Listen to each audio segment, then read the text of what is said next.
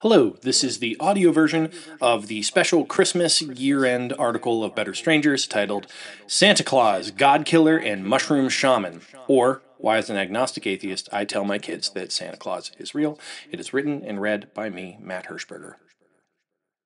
Last week, thanks to Thomas Klafka's excellent newsletter Creative Destruction, I learned that the Santa Claus myth may have roots in the ritual use of psychedelic mushrooms.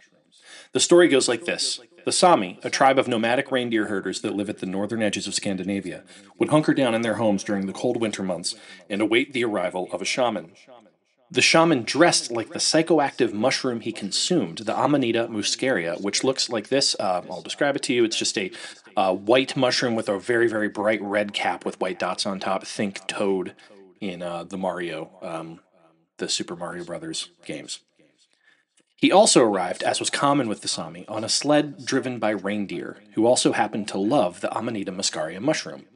Amanita muscaria, incidentally, gives one the sense of flying, which may be the origin of the flying reindeer myth.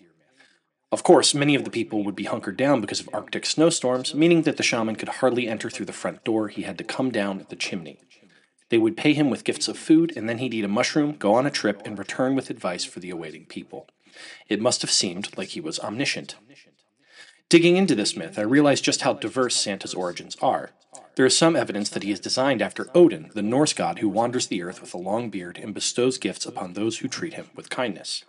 The pagan celebration of Yule is connected to the myth of the wild hunt in which Odin and an army of supernatural riders race through the night sky.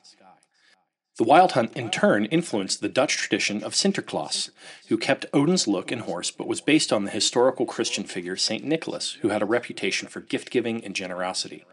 Another influence was the English legend of Father Christmas, who until the Victorian era was less about giving gifts to kids and was instead more about partying and merrymaking.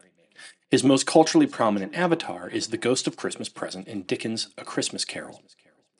During the Reformation, Martin Luther, in his attempt to decenter the Catholic Church and emphasis on saints such as Nicholas, proposed that gifts should be given to children directly by the Christ child himself, or Christkindl in German. He failed at supplanting St. Nick, but through his attempts he gave the jolly elf yet another nickname through the bastardization of Christkindl, Kris Kringle. The modern Santa Claus, though, is distinctly American. Because American settlers hailed from all corners of the European continent, they smushed all of these traditions together, adding the poem The Night Before Christmas to the canon and giving Santa his modern image in that most American of things, a Coca-Cola advertisement. Santa Claus for atheists. I haven't been a Christian for over 20 years, but I still love Christmas and I still love Santa Claus. My love of Christmas is complicated. I have an extremely difficult time with the religious and commercial aspects. But I adore Christmas carols, especially of the Muppets variety, eating big meals with friends and family, and hunkering down under a big cozy blanket with my wife and kids to watch Christmas movies. But my love of Santa is pure. I owe the man, and I hold no grudge against him for being fictional. This is because if there is one person I can thank for pushing me to leave the Catholic Church behind, it is Santa Claus. Santa was my gateway drug to agnosticism.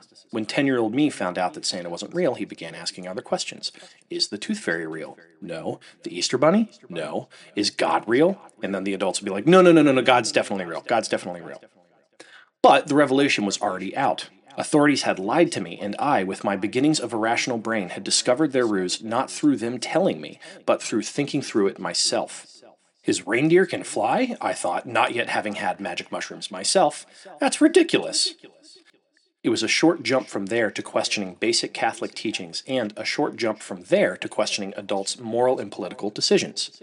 This must have been difficult for the authorities in my life, but I think that it was across the board good for me, and for any kid who manages it. It's important, especially at that age, to begin to question authority and think for yourself. And in a culture that is shamefully bereft of coming-of-age rituals, Santa remains a lone holdout. What really makes me love the tradition, though, is the lesson it taught me after I learned that Santa wasn't real. My parents told me that now I was the keeper of the Santa Claus myth, that it was up to me to try and make Christmas a little more magical for my little sister. The lesson here was that stories have power, as do the people that tell them. Stories can make lives brighter, they can make lives darker, they can be used to enlighten, and they can be used to control. Lying to kids and other objections to Santa. The main objection I hear to teaching kids about Santa Claus is that it constitutes lying to kids, which undermines their trust in you. I do not fully agree with this. Parents play make-believe with their kids all of the time, and being the parent of young kids is a constant exercise in incrementally exposing them to hard truths. It is worth noting that I got internet famous for accidentally revealing to my 5-year-old the existence of Nazis, so I am not claiming to be a pro at this particular parenting skill. But Santa Claus can be handled in a way that constitutes pretending and not lying. So if you're asked a direct question like, Mom, is Santa real? You can just respond with, do you think he is? And then discuss. For our part, the hardest part of the Santa Claus myth has been battling some of the creepier American elements, like he sees you when you're sleeping, like the mass consumption, and the new surveillance state trend, elf on the shelf. The way we present Santa to our kids is as someone who brings all kids who celebrate presents, as there are no bad kids. This also gives us a reason to donate to toy drives and to explain why Santa doesn't bring everything our kids want, because all kids deserve something nice. The discomfort around the icky parts of Santa Claus isn't enough to dissuade me from inviting him into my home, though. This is because Santa Claus is magic when you're a kid, but he's even more magic when you learn about the kaleidoscopic cross-cultural influences that contributed to his myth. He is a delightful example of the thing that we humans just can't stop doing with stories. We steal them, we change them to suit our purposes and our times, and we contort them to the moral lessons we want to convey.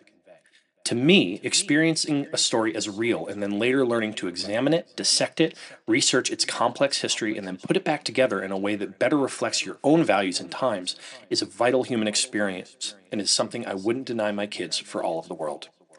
Merry Christmas, Happy Holidays, for Auld Lang Syne.